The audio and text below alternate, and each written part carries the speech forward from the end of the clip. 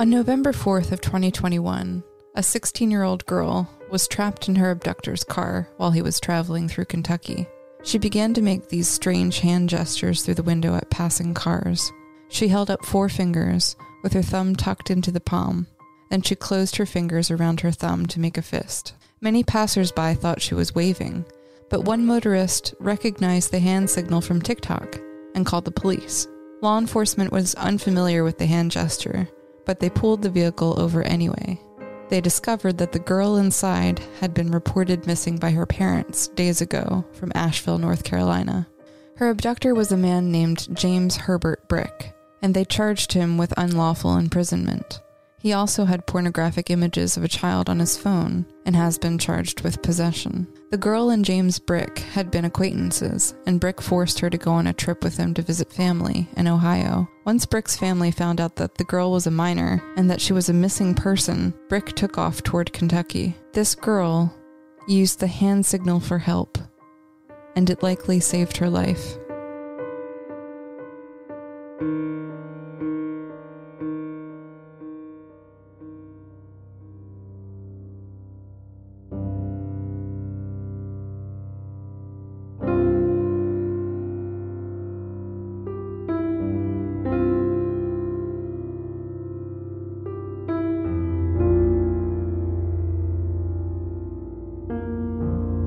Welcome back to Missing. I am Tim, here today with Lance. Lance, how are you today?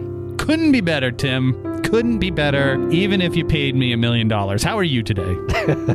Well, that's great to hear. I am doing well. I am really excited to bring this interview, this story to our audience, to our listeners. We are speaking with Andrea Gunraj of the Canadian Women's Foundation, and you can find some info about them at canadianwomen.org. Lance, they helped create the signal, the hand signal for help, and it's an incredible cause and a great conversation. That's right. We reference a situation that had a positive conclusion where an individual was abducted and performed this simple hand signal out the window of a car, and a passing motorist recognized it from something that they had seen on TikTok, called 911, and the individual who had been abducted was successfully rescued. Our partner in crime, Jennifer Amell, joins us here. She's the one that brought this to our attention and said this would be a great topic to cover on an episode, and who better to join us than the amazing representative of the Canadian Women's Foundation,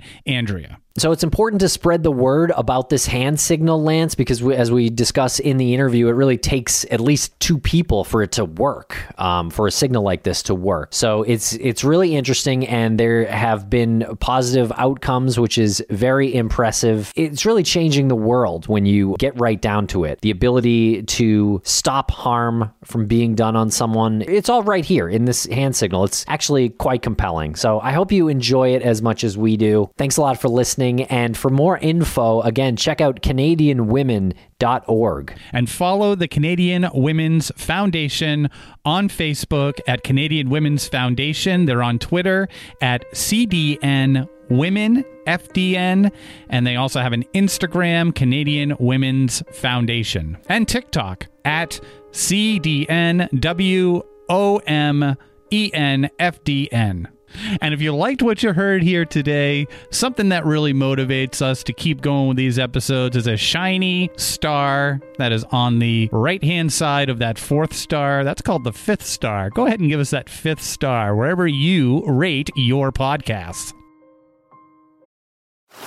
Now on Netflix, inspired by the unbelievable true story of a fake hitman, comes the new movie, Hitman, from Academy Award nominee Richard Linklater. At 96% certified fresh on Rotten Tomatoes, critics are calling Hitman a smart, sexy crime thriller with surprises at every turn. Starring Glenn Powell and Adria Arjona, Hitman. Now playing on Netflix and in select theaters. Rated R. Ryan Reynolds here from Mint Mobile. With the price of just about everything going up during inflation, we thought we'd bring our prices down. So to help us, we brought in a reverse auctioneer, which is apparently a thing. Mint Mobile Unlimited Premium Wireless. How to get 30, 30, bit to get 30, bit to get 20, 20, 20, bit to get 20, 20, bit to get 15, 15, 15, 15, just $15 a month? Sold! Give it a try at mintmobile.com/switch. $45 up front for 3 months plus taxes and fees. Promo rate for new customers for limited time. Unlimited more than 40 gigabytes per month. Slows full terms at mintmobile.com. And we are being joined now by Andrea Gunraj from the Canadian Women's Foundation. How are you today? I'm good. How are you folks? We're doing really well, and we just want to thank you for coming on because Jen had brought this story to our attention. We had heard about it in the news, but she was the one that said we need to get somebody on to talk about this. And we appreciate I know we haven't said what we're talking about yet, but I wanted to get that out of the way before I forgot that when Jen told us that she was going to be connecting with you and organizing this interview, we couldn't have thought of a better person for this. And we just wanted to extend our gratitude for this, and we know that you're busy over there. So yeah, been looking forward to this for a little while. Thank you. Thank you for thinking about us and for even delving into this topic. It's a really important one, especially now. Yes, thank you so much for being here, Andrea. So you're from an organization called the Canadian Women's Foundation. Can you tell us a little bit about what your organization does and what your mission is? Well, the Canadian Women's Foundation, we're based here in Canada. I'm in the city of Toronto, and that is, of course, a First Nations, Métis, and Inuit territory. Dish with one spoon territory is what it's sometimes called. And the Canadian Women's Foundation, we're Canada's public foundation for gender equality, gender justice. And we support women and girls and two-spirit, trans, and non-binary people to move out of violence and out of poverty and into confidence and leadership. That's through funding a lot of solutions on the grassroots level in every province and territory in Canada, and also making systemic changes, policy and practice towards gender justice goals. And of course, the Canadian Women's Foundation, we've been around for now more than 30 years. And our whole goals has really been looking towards many different issues. Gender-based violence is a big one. And we know that gender-based violence in Canada is a pandemic within the pandemic. It's been a pandemic level for many years. And I don't think the US is any different. And certainly this is an issue around the world. So we're really glad for the opportunity to speak to the issues of gender-based violence and what we need to do to prevent it and end it ultimately. It has lots of different nuances towards it. And of course, the Signal for Help campaign is just one of many solutions and nuances that try to get us closer to that goal of zero people being harmed because of their gender and harmed because of who they are. I'm so glad you mentioned the hand signal for help because that is the topic for today. First of all, what is the hand signal for help and how did it come about? The signal for help, for folks who don't know about it, it's just a simple one-handed signal that anybody can do. It's palm up, thumb in, fingers trapping the thumb. And this is something that we launched in 2020. It was in April, so in the beginning of the pandemic, because we knew at the same time that gender-based violence risk would increase at times of crisis. It often happens, and it happened around the world, and Canada was absolutely no exception. We also knew that people would be using technology and video calls more often. So we thought it's a great time to release a tool to help people be able to wordlessly communicate without a digital trace. I need you to check in with me safely. And it would also be a great time for us to be able to speak to the issues at large and why we need to address it in a bigger way. And by July of 2020, so just a few months between when it was launched and July, when we did a national poll, we found that 1 in 3 people in Canada knew about the signal or had seen it being used. So it certainly struck a nerve. And it certainly met a need, I believe. And of course, we saw it go around the world several times. It happened in 2020. And then when a story came out later on about how somebody used it in a very dangerous situation and was able to get the support that they needed, it really goes to show that these tools can be helpful some of the time in some circumstances for people who are in a dangerous situation. And when we talk gender-based violence, I'll just clarify, it's intimate partner abuse, it's things like sexual assault, it's things like emotional abuse. These are the things that people can face at any time. But of course, we see at disproportionate levels, it's women, it's girls, it's two-spirit, trans, and non-binary people.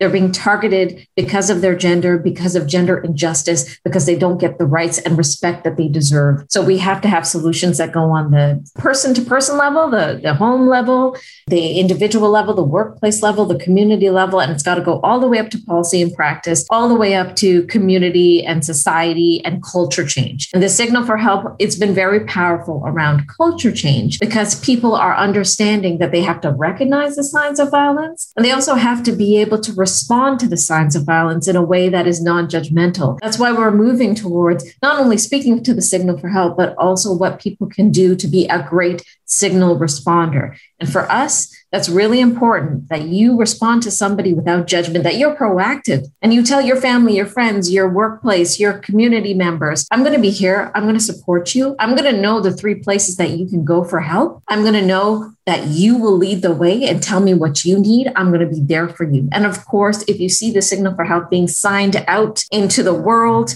that you can know that probably an appropriate response would be calling 911, would be calling emergency services. But most often people tell people that they know and trust when they're going through gender-based violence. So it's a process towards getting help. It's that letting that person lead the way who's using the signal so that you're there for them because they are the experts on their own safety. Well said and well done on creating this hand signal. I'm curious about the actual mechanics of the signal itself. There must have been a conversation within your organization, much like the way you determine a brilliant logo for a company. That's so simple but means so much. Was that conversation present in your organization? Because you had to come up with a signal that didn't look like a signal. That didn't look like something that would maybe alert somebody who had taken someone captive. Like you referenced that story that recently happened. It almost looks like a wave, but it's different. It's just different enough where it's clearly a signal for someone who knows it. What were the inner workings there even coming up with that? Oh, that's such a great question. That's an excellent one. I think we had a number of conversations, honestly, because that was also a concern. Yes, that we wanted to make sure that we weren't reproducing something that was already being used. And it was really important for us as well to make something that you could do in a very low key way, kind of just do it close to your body in case somebody is looking over your shoulder. We know people who are in violent homes are often closely monitored. And we also wanted to make sure that we were respecting different signs and signals out there. So we spoke to folks who are in the deaf community who might use American Sign Language to communicate. We wanted to make sure we're not creating kind of something that's going to create confusions. But honestly, for us, what was really important to recognize and promote along with the signal itself, the signal doesn't stand for anything. It's contextual. So you have to follow up with the person to find out what they need. It doesn't mean call emergency services, call 911. That might not be a safe thing to do depending on the circumstance. So it was really important for us to, at the same time that we're promoting that there's a signal that may be helpful for some people some of the time, that you also, as the responder, need to be sensitive and reach out to that person in a low key way. Say, hey, I'm here. Yeah, I just reach out to me when it's good for you, and let that person tell you this is what I need from you. So it's really important to recognize that signs and signals, they're only as good as the response that they get, and they're only as good as people recognize it. And it's important that it's not signing anything in particular. It means I need you to check in. I need you to be there for me. And that's a nuance that sometimes is hard to understand. We want something that's a slam dunk and that we just, I know what to do exactly and I see it and it's perfect. No, but there's no sign or signal that's going to be perfect. What is important is us standing up alongside a survivor of violence, letting them lead the way, recognizing the nuance in their unique circumstance, and being ready to be there in the journey to safety. Again, this particular story that makes the news, and oftentimes the stories that make the news are going to be the kind of most kind of wow cases where somebody saw something out in the wild and were able to respond right away and call 911 and swoop in.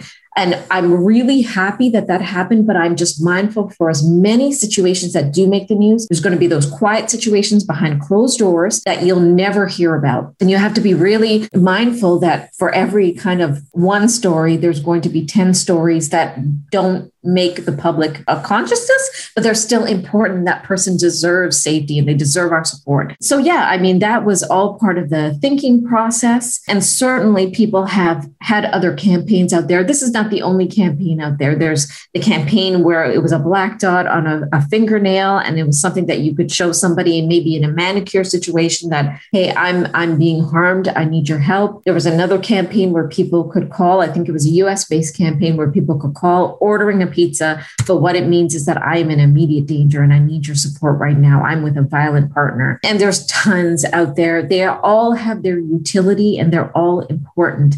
But we have to recognize that the campaigns and these signs and signals, they are what they are. What are we doing to respond right and be proactive so that somebody doesn't even have to use that we are there for people and they know that they can get a good, non-judgmental response from us. Yeah, they're really all great causes. And ultimately for all of them, for the signal to work, it needs more than one person to recognize it. So how did you go about tackling that challenge to create a new signal and to spread the word so well? Well, it was so wonderful to see people take it up and use it and remix it and work it in their own communities. We, at the Canadian Women's Foundation, we have incredible partners in every province and territory in Canada. And we did not expect this level of kind of viralness. So that was a real pleasure to see people using it and finding it useful. We also really made sure that we made it available for people to use however they want to. So like there's a toolkit on our website, CanadianWomen.org, and people downloaded that and used it on their social media. It really was a truly viral campaign. And it was social sharing. So you saw TikTok. We didn't even have a TikTok channel when we put this out and people used it. So like shout out to the young people on TikTok who are making it happen and recognizing this issue and want to do something. That's awesome. We also got a lot of news coverage right away because this question about increased rates of gender-based violence was a really big concern and story. So we saw in Canada, of course, the risk in gender-based violence increased in the beginning of the pandemic. It was something where people were trapped at home with their abusers, trying to negotiate that, not necessarily knowing that shelters and crisis lines were still open for them and maybe not even safe enough to be able to call those services. And then we also saw that 1 in 10 women were concerned about violence in the home in the beginning of the pandemic.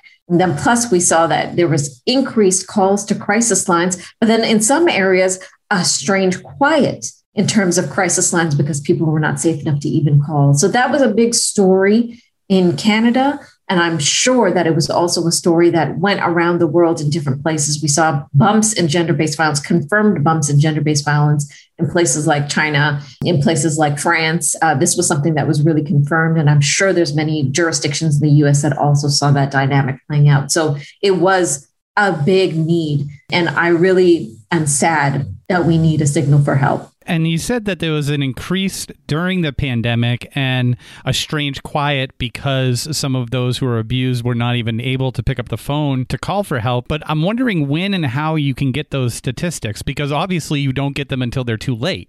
Yeah, absolutely. That's the issue with this. It's kind of the hidden pandemic within the pandemic.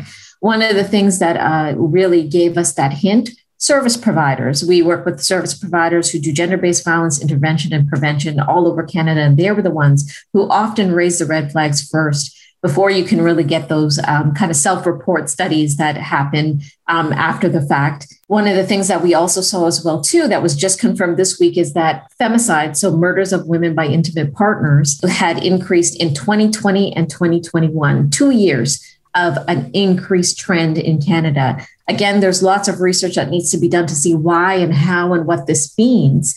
But it is a disturbing indication that there's an issue here because we've already had a high rate of femicides before the pandemic. We saw every 6 days, one woman was killed by her intimate partner on average in Canada. And that has gone up to like about every 2.5 days now in 2020 and 2021. So it's just an indication that when a disaster or a crisis happens, things like gender-based violence tends to go up. But that's not to say that violence is ever inevitable. People don't have to choose violence in their relationships. People do not have to be violent. And there's so many people who are not violent to their intimate partners in a time of crisis. What we're not doing enough of is prevention ahead of time before crisis moments. And this is why the foundation, we're talking a lot about what does it mean to shock-proof our communities so that when there is a disaster or a crisis, that you don't see this automatic spike in gender-based violence that we saw not only with the pandemic, but we also saw in natural disasters, for instance, and for those types of crises around the world. This is a research that's being done and that's been proven over and over again, where when there's war, when there's climate disaster, when there's some kind of a pandemic crisis, this spike happens. The spike does not have to happen. We have to prevent it. And I really want to stress that, sometimes we view gender-based violence as something that's inevitable. That's just part of being a woman. Absolutely not. It doesn't have to be. It's things that we have to do ahead of time. And we have to really think about how do we fund the solutions that actually work. And I just don't believe that we've done it yet. Certainly in Canada, we haven't done it to the degree that we need to. And this is what will be the challenge for the next year as we're moving into another year where we might very well see this pandemic linger on, more variance and more risk and more lives lost. And that's just unacceptable. Those are some pretty sobering facts, but I think it's a great point that you make about prevention rather than just reacting to a crisis. One of the things I find most fascinating about the hand signal for help is that oftentimes you hear social media or you hear things like TikTok or Instagram, and you think that these are opportunities for danger for young people, that they have exposure to strangers, that they can get themselves in situations that they don't understand or can't control. But what you guys have done has taken that tool and used it to prevent danger. And I find that so admirable that you were able to see a position in which to actually use this for good. Yeah, I mean, you have said it. These social media platforms absolutely do have their dark side. And there's lots of evidence, a lot of research about how people use social media in ways to harm, to perpetuate hate crimes, to perpetuate sexism, misogyny, for sure. But I think that we've seen it in a lot of different ways, that it's got its positive way of communicating what other platforms can't communicate, and the unspoken stories. We saw it in Me Too, for instance. I think that was a really powerful example of how people were able to use social media where they were silenced in other ways. There were lots of people who said, this happened to me, Me Too, I never said anything, been raped, never reported, for instance. That was all part of it. And people were using social media platforms to say, I did not get justice in one way or another. I couldn't even express it. I was judged. I was shot down. And I'm saying it now, Me Too. So I think the signal for help is kind of an interesting example, I think, in that spirit of using social media in a way to address something that is underaddressed, that we know isn't taken seriously enough. We know we haven't invested in and done enough on. And people are finding a lot of inspiration in that and finding that they can be involved and be a part of the solution. So I think that we have to look at the positive side of that as well and harness it. At the same time, not taking the pressure off of making these spaces safer, making digital spaces safer for women, for girls, for anybody who's tends to be marginalized and oppressed in these spaces.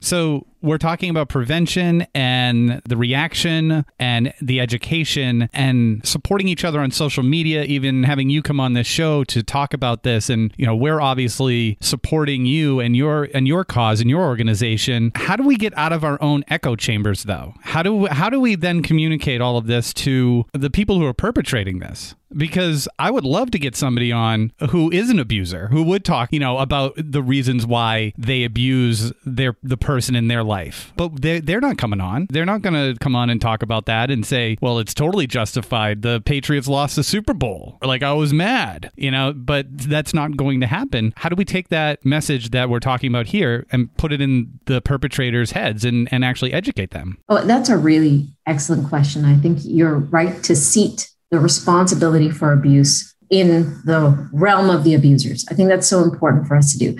I'd like to take a step back, though, because I feel that while that's a very important question, and while we have to look at supporting survivors as a primary, I often look to the people around these violent relationships. Those of us who know something might be happening have a sense that perhaps a friend or a family member is in a tough situation, and we tend not to say anything. We might feel that we're going to make things worse. We might feel that we would get in trouble for saying something. And I think that that's a big population. That's a big group of people. There's so many of us who have seen violence happen and didn't respond the way that we should have. I'm thinking very personally about a family member that I saw get yelled at really aggressively and threatened by her husband. And I just froze. I didn't say anything. Now, I was pretty young at the time, but I knew what violence looked like. And I knew that that was indicative of lots of different forms of violence that were happening far beyond my purview. And I said nothing, and I did not follow up in a meaningful way. I didn't have the tools to do that, and I didn't know what to say. And I really regret that. And I know that there's a lot of people who are just like me. We want to do something, but we just don't have the tools. We don't have the confidence and the competency. We just did a poll to kind of figure this out a little bit more. And we found that 64% of people in Canada know a woman who's been physically, sexually, or emotionally abused, but only 1 in 5 feel really confident to follow up in a supportive way for somebody facing physical abuse. And 1 in 6 feel very confident in following up with somebody who's experienced sexual or emotional abuse. So you see this gap between people who they know this violence is happening, but they don't know how to respond. That's what I'm really interested in right now. I think that we actually have to build up the competency and the confidence around us. And I believe that it's a cultural issue. As I said, we've accepted this violence as a norm. And whether or not we would even frame it like that, it's something that we see, oh, it's kind of inevitable. It's going to happen. It's between him and her. It's between them.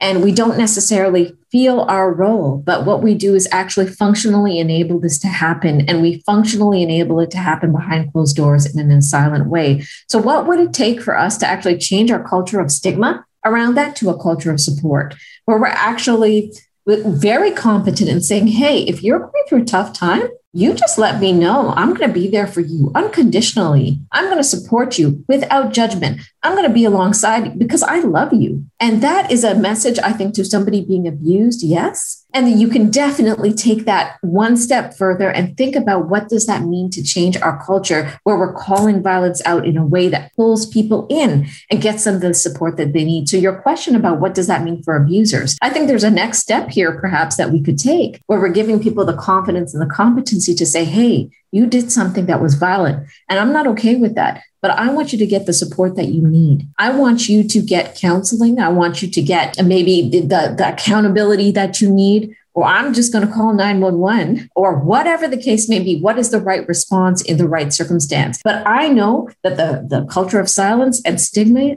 that's the big part of the problem, I think, that we haven't addressed enough. We often look to survivors, even the signal for help. We look to survivors and say, know this signal and use this signal if you're going through a difficult situation. I think that's part of the solution. But if we stop there, we're doing a disservice. We actually have to look at the culture of acceptance around this abuse. And that's where the signal responders work. That's what we're trying to do. In Canada, you text signal to 540-540. You get a signal responders guide in your phone so that you can respond, and just know some like quick tips so that you can respond if you see the signal for help. We have signalresponders.ca. You can go and you can sign up to go on a learning journey over the next 18 months, because a guide is not enough. You need to practice. You need the opportunity to get a chance to talk about this with people who are just like you, who are struggling as well too, to figure out a good response. So this is just kind of the first step in the right direction of changing this culture of stigma that we have to a culture of support. And I would argue with every single one of us freezing up and not knowing what to do and feeling nervous, that's totally natural. I get it, but we cannot stop there. The rates of violence are too high. The risk is too high. The stakes are too high. People are losing their lives. So it's about time that we get a little brave, a little competent, a little confident, and start doing this kind of stuff that we can do, because we know people don't call police. They don't call 911. There's a lot of reasons why you can feel really unsafe in doing that.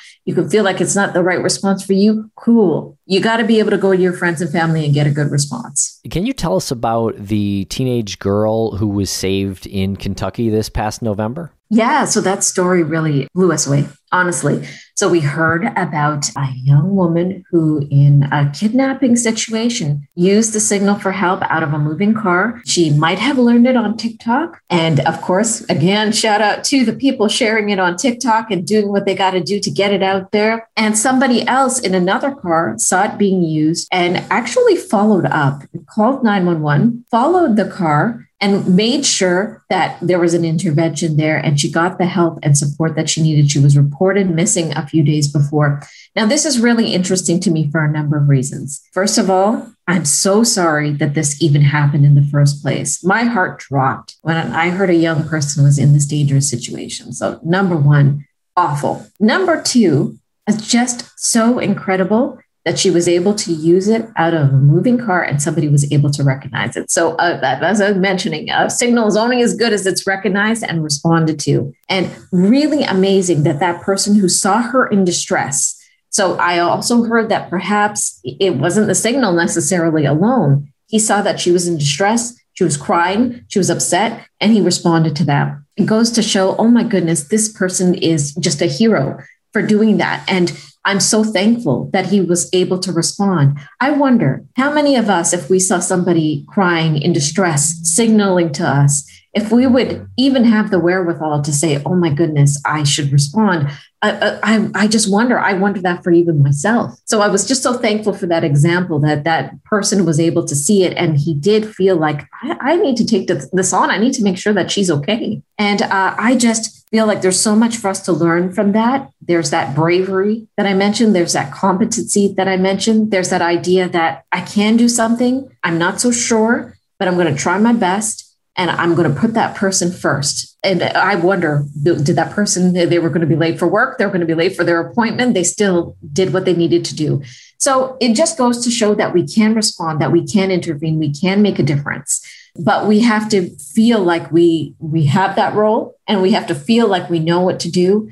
And we have to feel like capable of doing it, you know? And again, that's where the signal responder idea comes in. You got to be a great signal responder. And there's other campaigns like this. There's bystander campaigns, very similar. This idea of giving people the confidence and the competence to be able to do something and feel like, even if I'm feeling uncomfortable, I'm going to push through and I'm going to do this thing and I'm going to try to support. It is a bit of a risk, but I'm going to try. And I just, want to shout out to all those campaigns out there and all those efforts that I see people doing this great work. It's all part of our kind of culture shift. And culture shift is possible. And what is the worst that would happen? Because I think one of the biggest hangups for most people, including myself, probably just speaking for myself, is that what if I'm wrong? What if I see something like that and it's not what it is? And then I've caused some sort of turmoil in somebody's life and they have to say, well, that wasn't a signal. I was brushing something off the window in the car or something. Like, but then like after you go through all of those considerations, how long has it been since you saw that? And then you've moved on to something else in your life. Like that's the danger of just like what happens in this world happens so fast. You just move to the next thing. What do you tell people when they have that question? Like, well, what if I'm wrong? Well, what a fair question. And I think we have to recognize where most often we would see these kinds of signs and signals of abuse. And it's not even the signal for help in and of itself. It's any sign or signal for abuse. We would see it most often among somebody that we know and trust. It's going to be more rare, I'll venture to say, to see it out in the world. And out in the world, if somebody makes a signal that you're thinking, oh, they need help right away, calling 911, it might feel like a bit of a risk, but it's actually a fair thing to do. But I venture to say that most often you're going to see a friend or a family member or a coworker that you're going to get a sense this person needs support. So I always say to folks, if you are wondering that, what should I say? What should I do? It's no harm to go to that person and say, hey, I just wanted to check in with you and make sure you're okay. I was wondering. And if you need any support, you just come to me anytime. I will make the time for you. You do it when you're comfortable. I'm going to put you first and I'm not going to judge you no matter what. I'm not going to judge you. And then know in the back of your mind 3 services or supports that are community-based that you can refer this person to. And I'm thinking shelters, because you can call a shelter and just talk to a counselor. You don't have to actually be there to access the services. Crisis lines, there's lots of great crisis lines out there that are open 24/7, all languages, all communities, excellent services. And there might very well be a prevention or intervention service that's beyond that addresses these issues very well. If you know those 3 services, you're 90% more than what other people know out there in the world.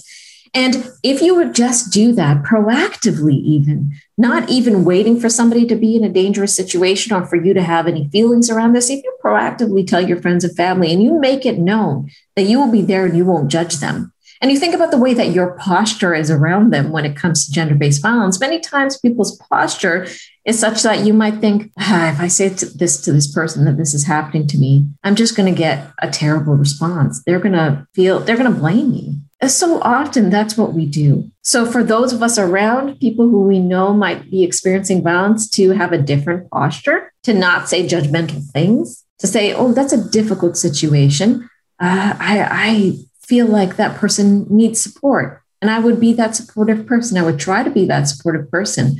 I think that's very powerful. We haven't done that. We'd like to think of ourselves as people who would do that. And I believe in positive intent. I believe most people are positive in terms of the way that they feel. But have they done those simple steps? Probably not. That's where we start. And I think those are simple places that we can start. And the risk is very low when you take it from that stance. Great, thank you. Are there other instances that you know of that are public and maybe were covered by the media where this hand signal has saved someone from danger? I've heard of a couple of other situations. So before, I think it was probably March earlier this year, somebody did come to us at the Canadian Women's Foundation and said, I saw the signal being used in a Zoom call. And I was able to follow up with the person who used it, and they were able to get the support that they needed. They were going through family violence. It was a young person going through family violence. So we heard about that early on. We also heard about a couple of other cases, I think both in Spain, where the signal was used in a dangerous situation. And both times that person was able to get the support that they needed. And I believe both instances were a woman experiencing partner violence. So it's a good indication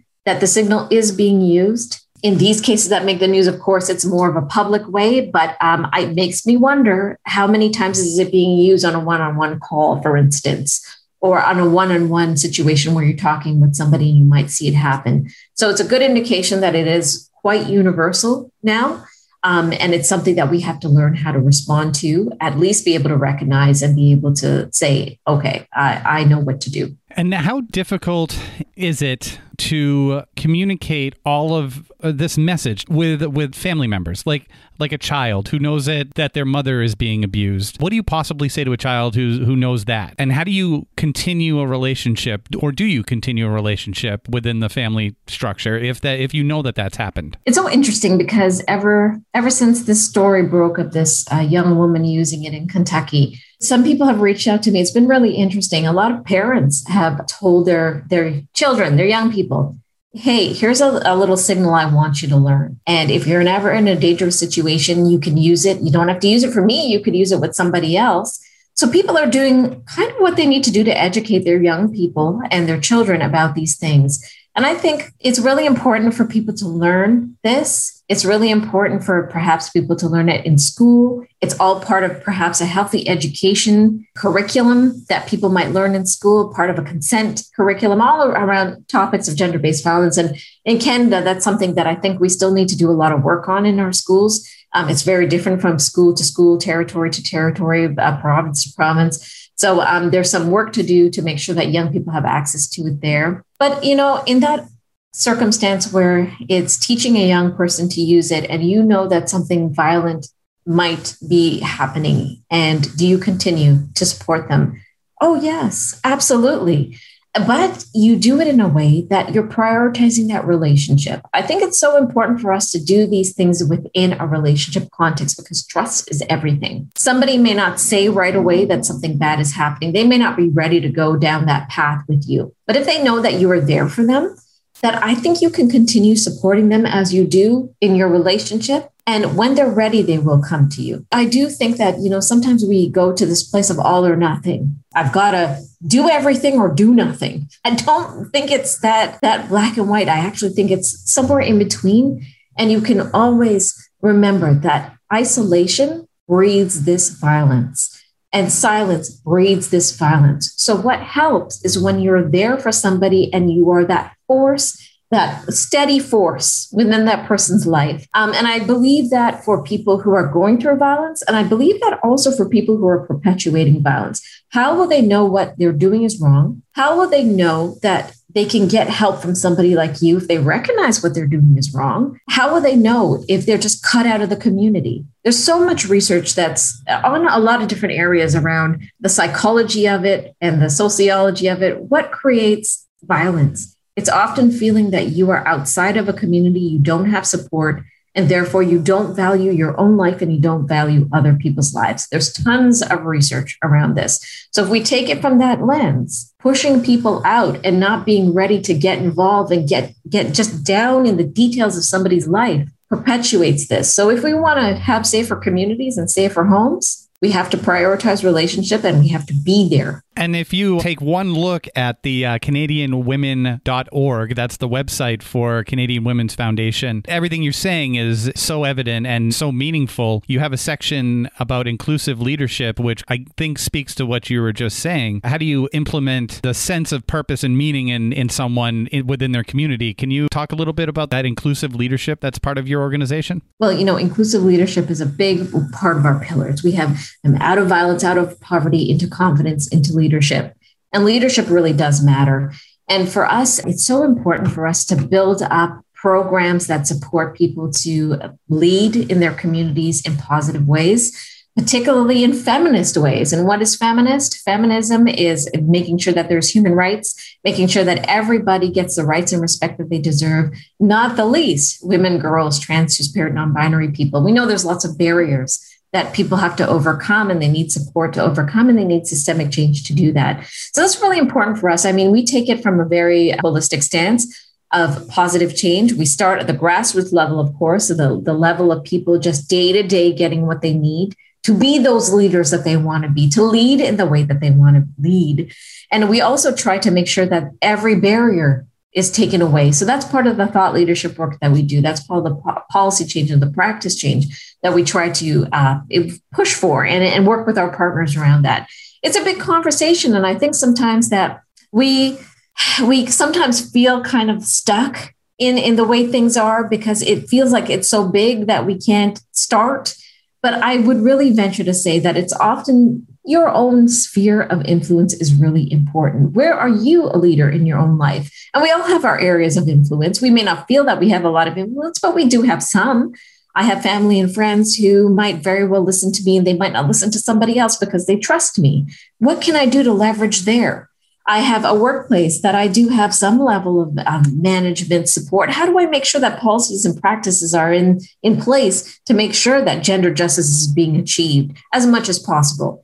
Think about the communities, your faith communities, for instance, that you might be a part of. I think this is really important. I'm part of a faith community myself, and really trying to make sure that the faith community has good policies and practices to address abuse, and that people who are often doing counseling, maybe even just one-on-one supports, that they know where they can go to refer somebody to a service.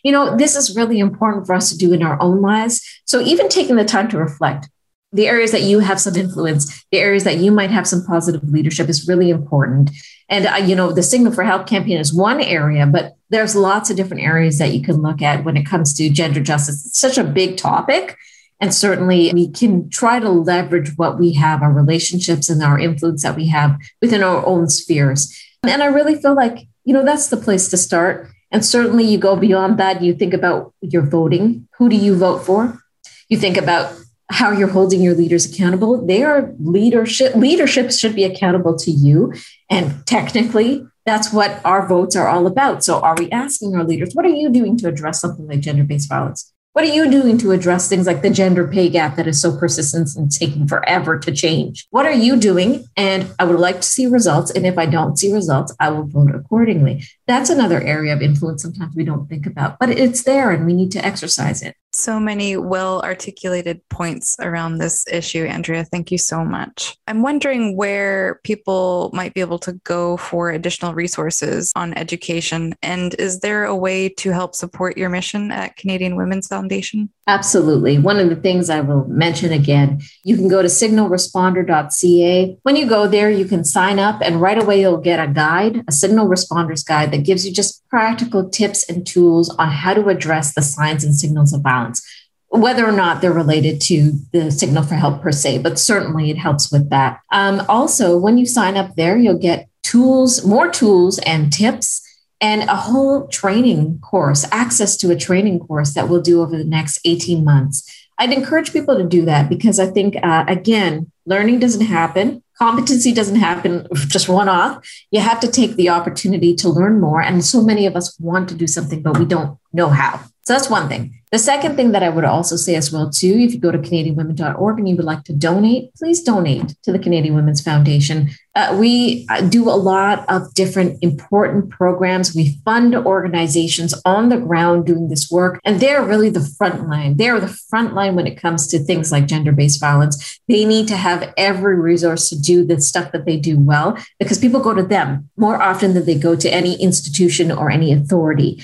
And we have to remember, a lot of people don't know this. We fund police, prosecution, and prisons far more, to the billions, to the trillions, far more than community-based solutions. But it's the community-based solutions that often are in the position to prevent and intervene in situations of violence. And remember that the legal system can only deal with something after something has already happened, after a trauma has already happened. Who prevents? It's these community-based solutions. So think about how you can support even your local community-based solution when it comes to gender-based violence. It's worth it. And then the other thing that I would say as well, too, if you would just like to follow us, listen to our podcast, All Right Now What? We're always talking about solutions. We're talking about those news stories that you hear and you wonder, why is this still happening? What needs to happen next? All Right Now What? Find it wherever you listen to your podcast content.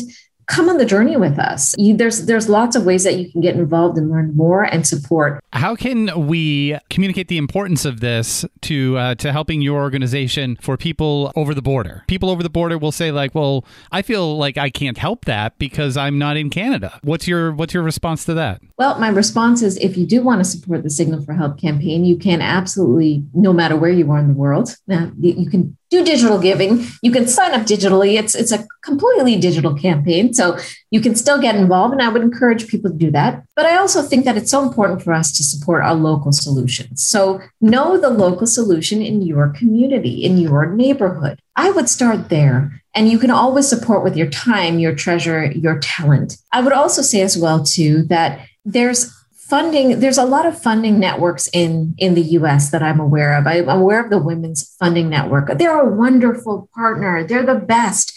And they are our US partner. That's like kind of, I see them as our sister organization. We're the one in Canada. They're the one in the US. And they've been so supportive of the Signal for Help campaign. Like they really got it all over the States.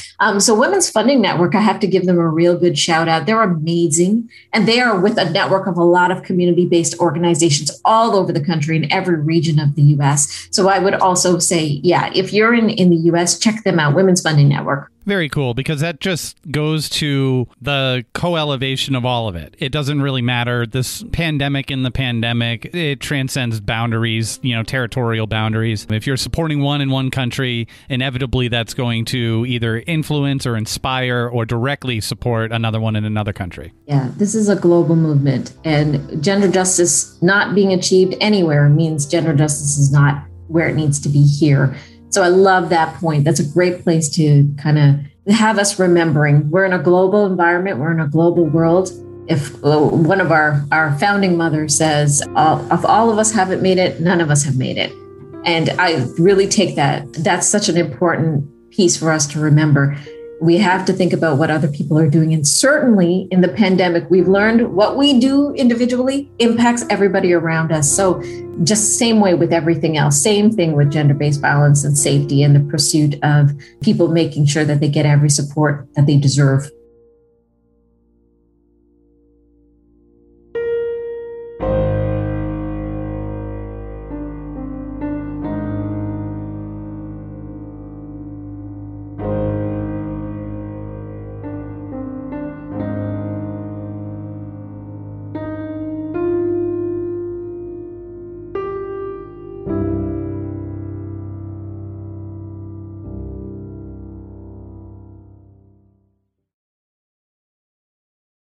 Anatomy of an ad. Subconsciously trigger emotions through music. Perfect.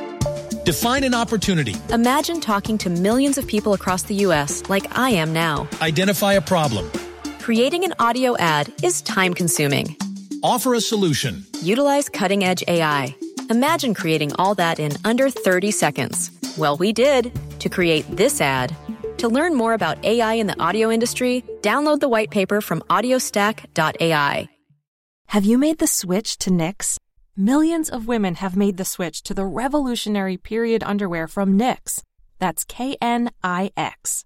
Period panties from Knix are like no other, making them the #1 leak-proof underwear brand in North America. They're comfy, stylish, and absorbent, perfect for period protection from your lightest to your heaviest days. They look, feel, and machine wash just like regular underwear, but feature incognito protection that has you covered. You can shop sizes from extra small to 4XL. Choose from all kinds of colors, prints, and different styles, from bikinis to boy shorts, thongs to high-rise. You've got to try Knix. See why millions are ditching disposable, wasteful period products and have switched to Knix. Go to knix.com and get 15% off with promo code TRY15. That's knix.com, promo code TRY15 for 15% off life-changing period underwear. That's knix.com.